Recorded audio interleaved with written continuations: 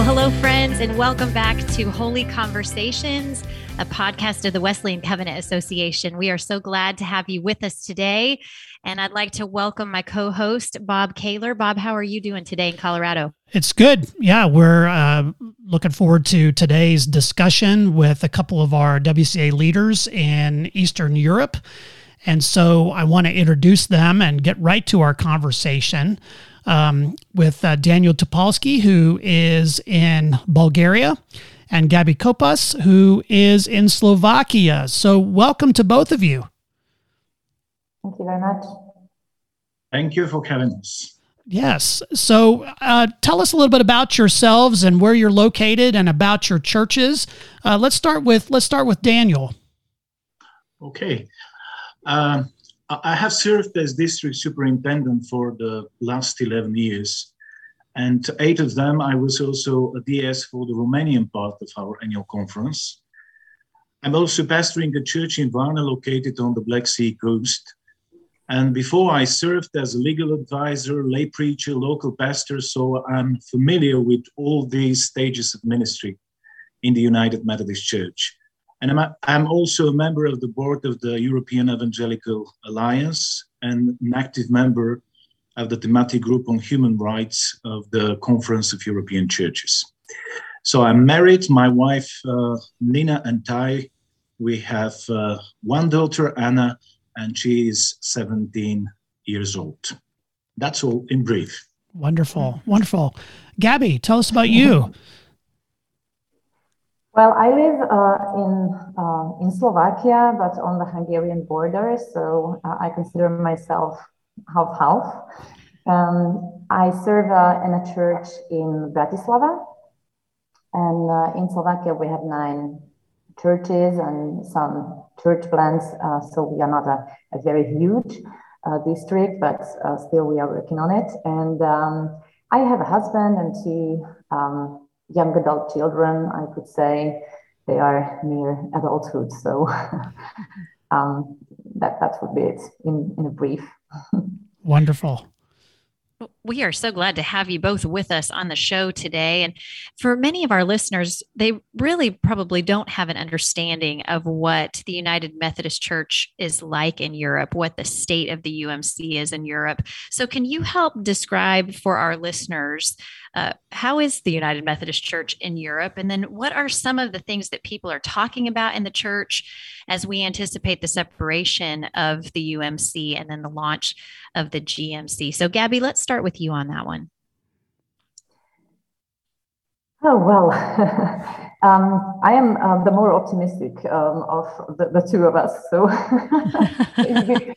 we could have started with Daniel, but that's fine. I was very enthusiastic when I first heard about the development after the last general conference we saw and heard, and I was very glad about everything I read, and I'm still full of hope,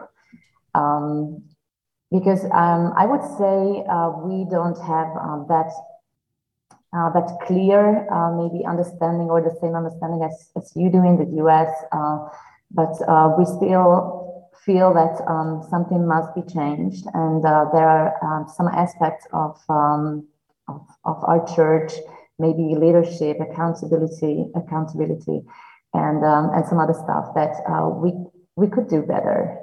So I dream about a church, a Methodist church that will be really focused on mission and focused on discipleship and evangelism, because the world we live in, and maybe especially in Europe, we are very post-churched.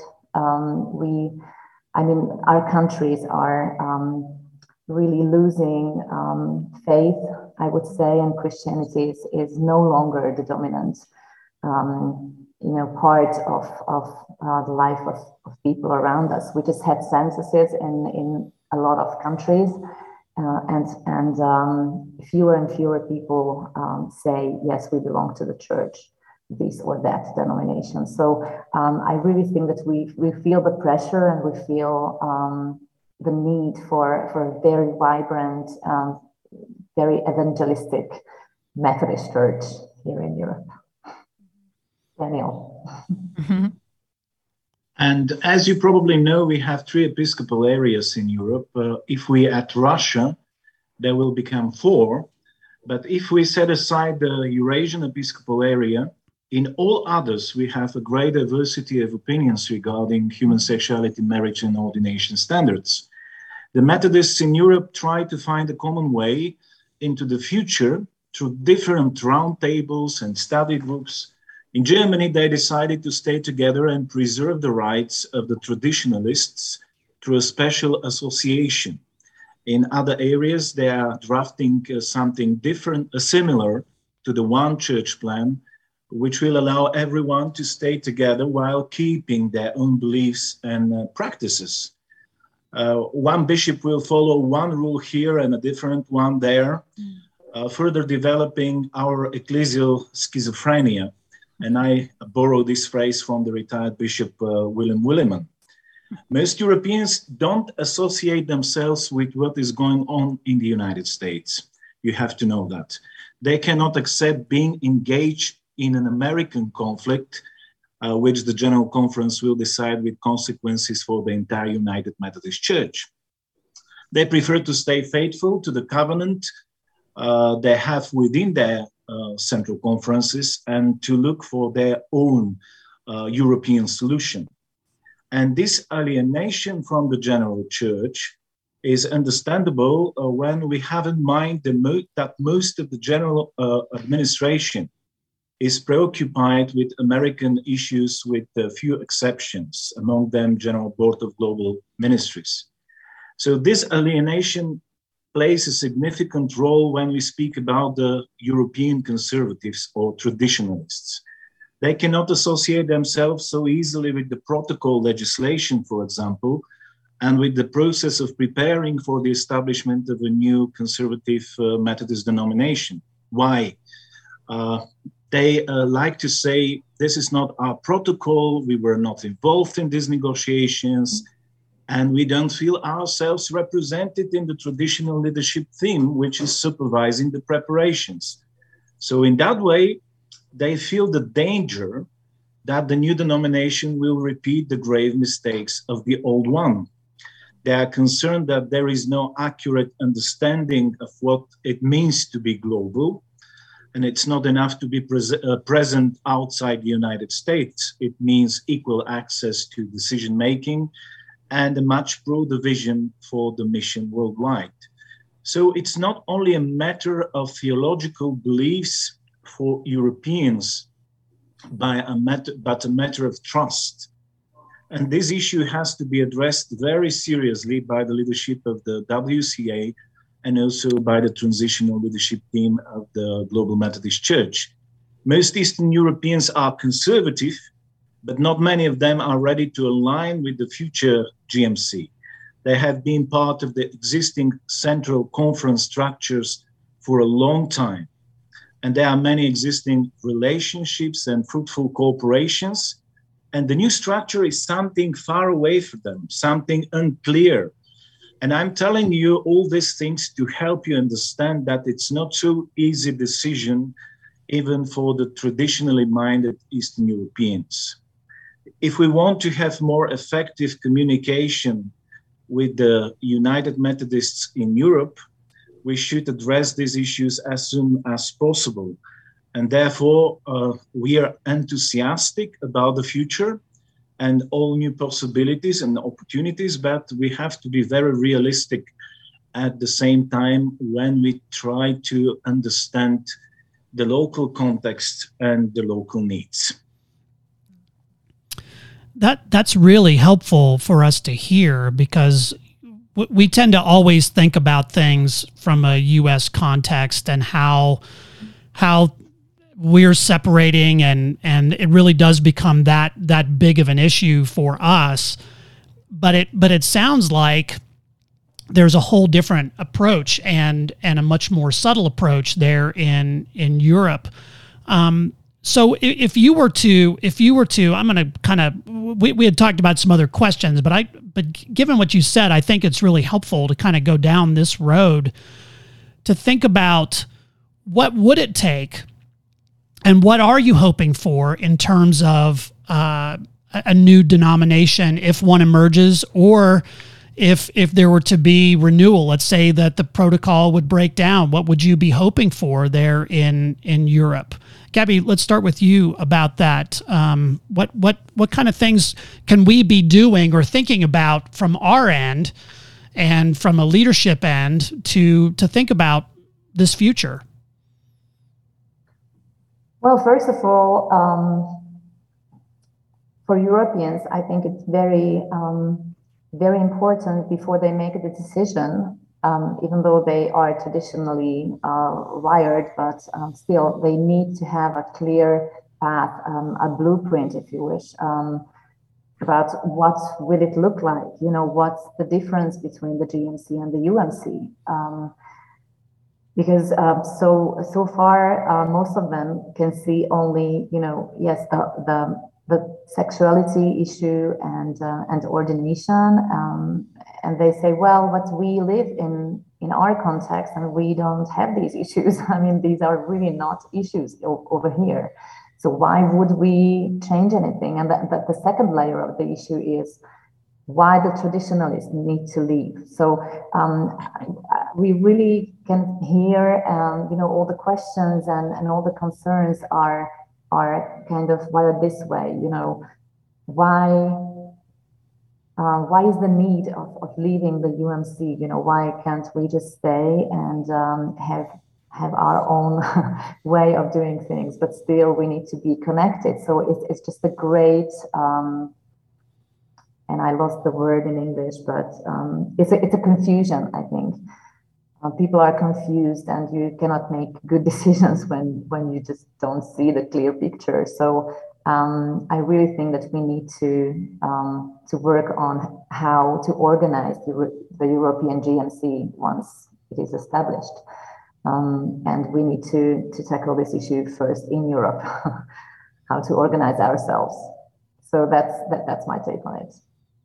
Daniel, fill in the blanks.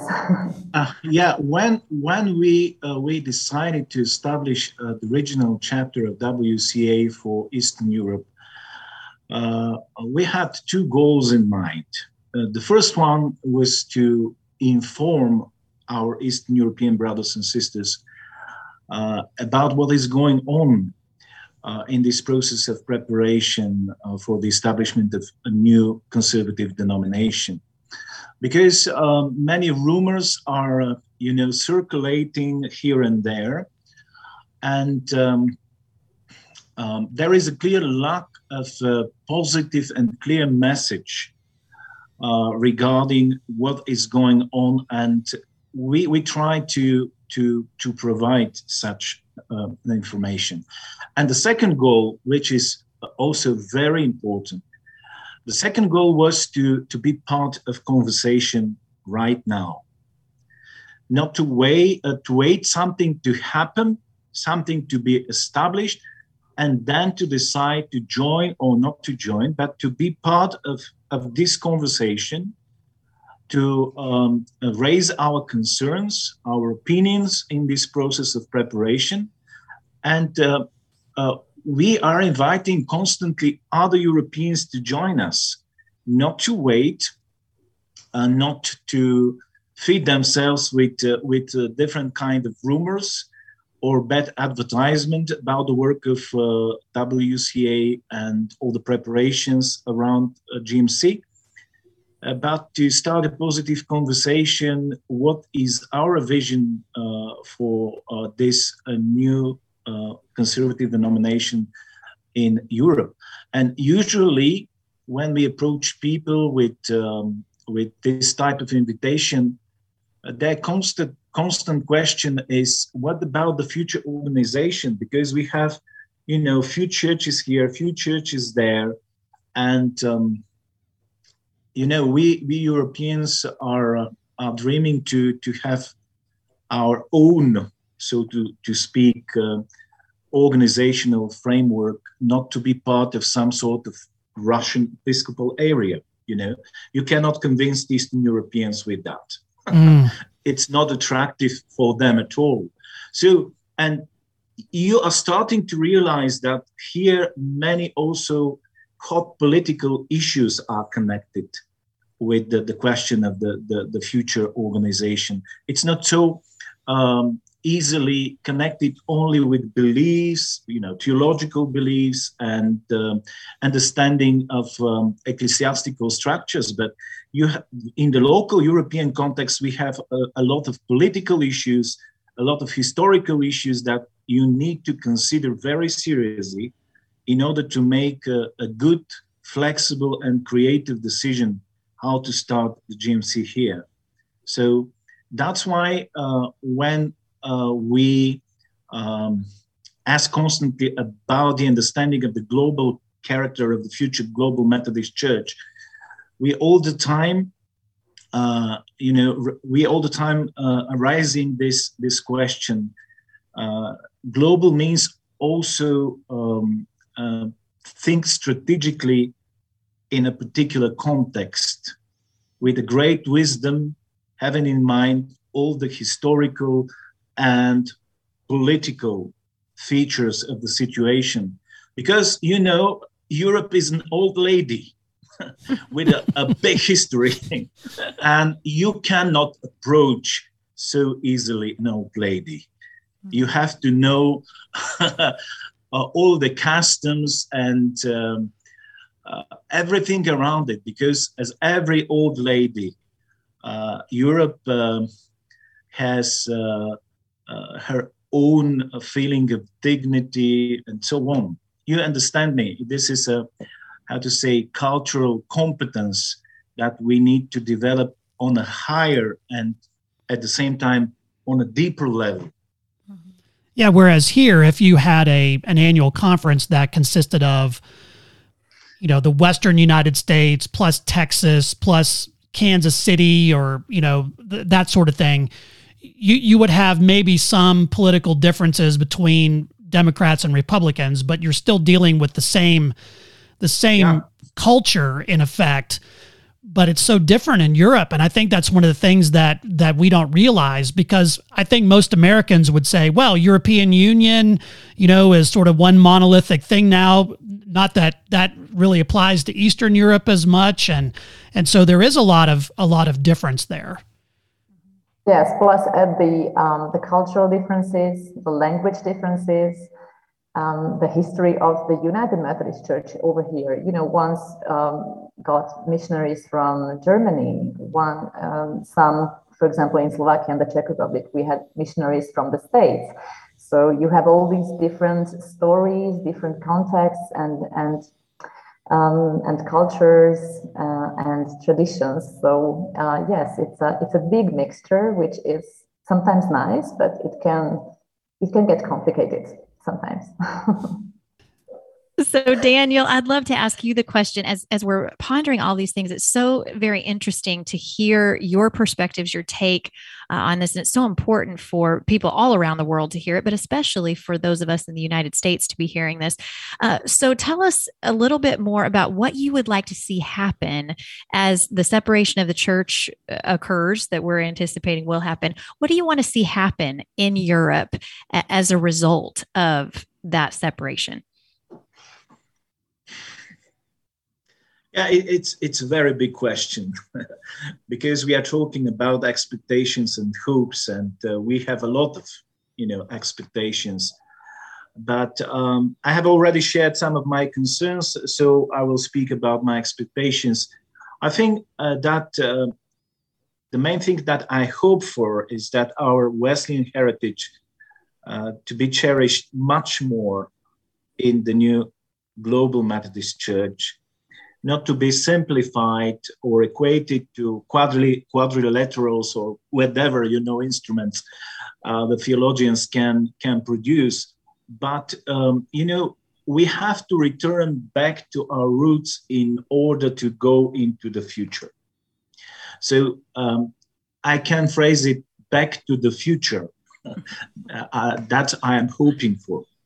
to go to our roots, to our theological, very rich theological resources, and to rethink completely our mission, our ecclesial structures, and really to build a broader and deeper understanding of our mission today.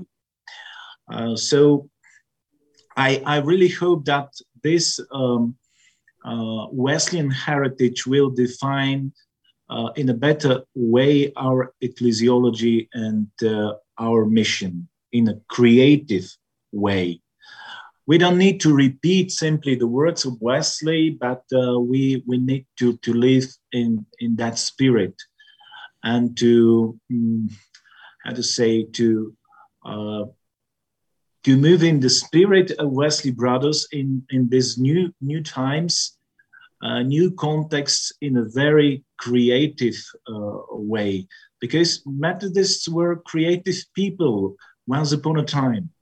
And step by step, we became very boring. Everything that we ponder is boring somehow. This is my feeling and my perception. We became great masters of doing all the things around very boring. And we have to go back to our roots in order to have a good future. So this is my biggest hope. And I will be very, very happy if we go in that direction. Well, and it's so interesting too to me, Daniel, to hear you say this, because when I think about our roots as Methodists and as Wesleyans, and I think about the roots that we have in the power of the Holy Spirit, that the power of the Holy Spirit is truly the one thing that defines us all and unites us all across borders, across oceans, across wherever we are. The Holy Spirit is what we all grab onto as making us family together. And so I second what you say, that we do need to go back to our roots. Gabby, would you have any answers for this as well? Well, I would only repeat myself that my biggest hope is that we will really focus on evangelism and mission, because that's a Wesleyan root for me, the biggest one. That we will make disciples wherever we go, and I think that whenever a church becomes more and more institutionalized and the bureaucracy of everything. Today, in this age and era, we lost this focus, I guess. It just became, I'm not saying the last thing, but it's not the priority anymore. And I really, really hope that, this new beginning can be a restart and a reset for our focus with evangelism and accountability. So just back to the basics, yeah. So can you explain to our listeners who might not be familiar with the areas from which you're from, can you explain to them what the mission field would be, where you are, and practically the mission field, but also spiritually the mission field? What would that look like where you both are?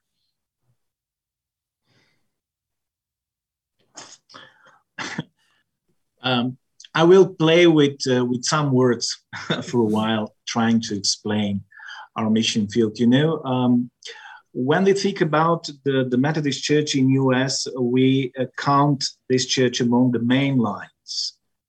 But here we are marginalized church.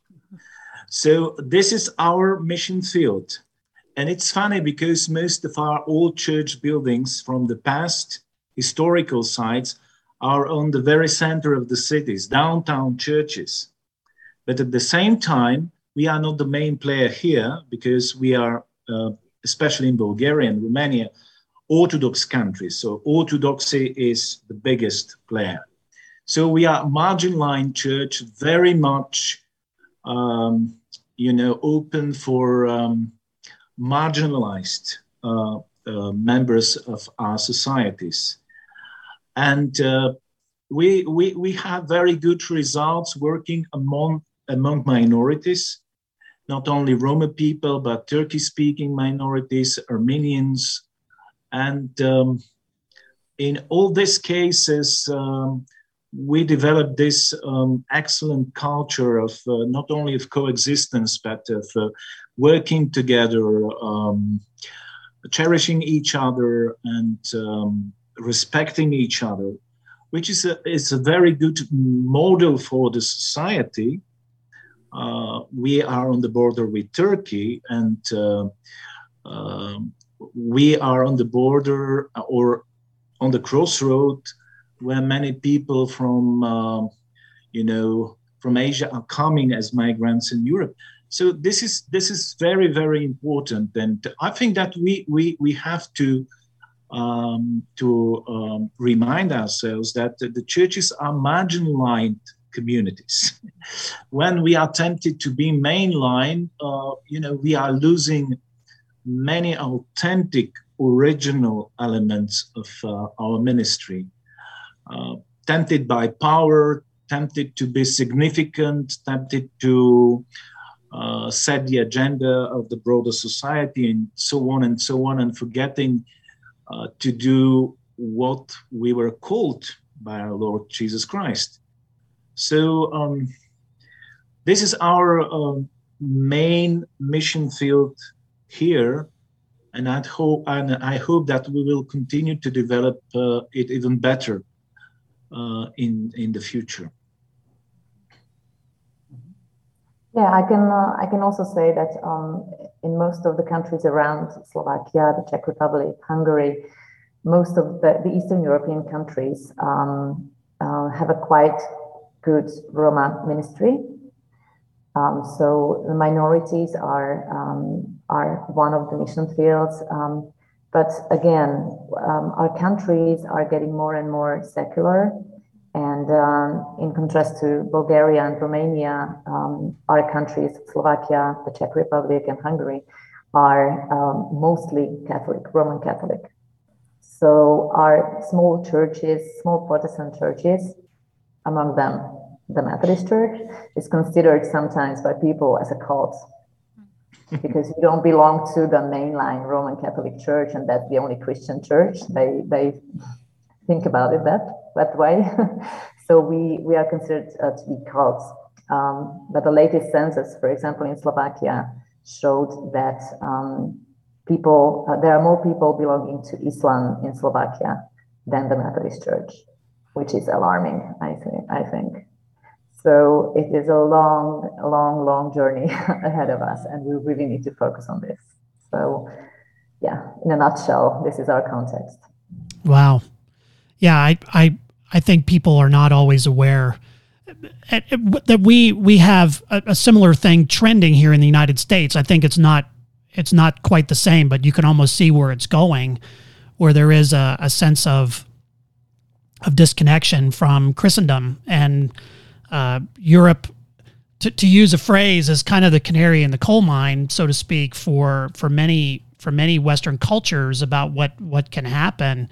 And so your faithfulness and continuing to work in that context and in a marginalized context, not only marginalized from the wider culture, but also from the dominant churches in your area, speaks a lot to your faithfulness in the midst of what's happening, and you're continuing to make disciples regardless.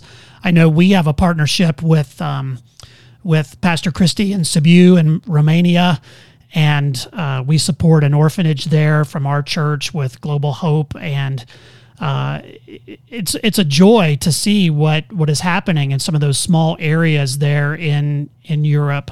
So as we think about the future, and as we think about and bringing this into the consciousness of Americans in particular, who are a lot of our audience, what can we be praying for you all as we go forward? I think that one of the main needs that we have is to deliver a more clear and understandable message to all Methodists in Europe and in general outside of the United States, in order for them to understand that this is not an American, issue only, this is a very important question. One way or another, our cards are on the table, so we know each other's positions and opinions.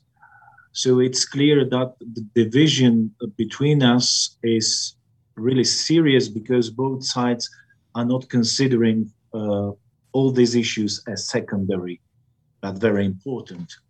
So for us and for our mission here in Eastern Europe, in Europe in general, it's very important to have a more clear and understandable message. And we also are praying for wisdom and better vision for the organization of the future GMC in Europe, sensitive to the local problems, contexts, and needs.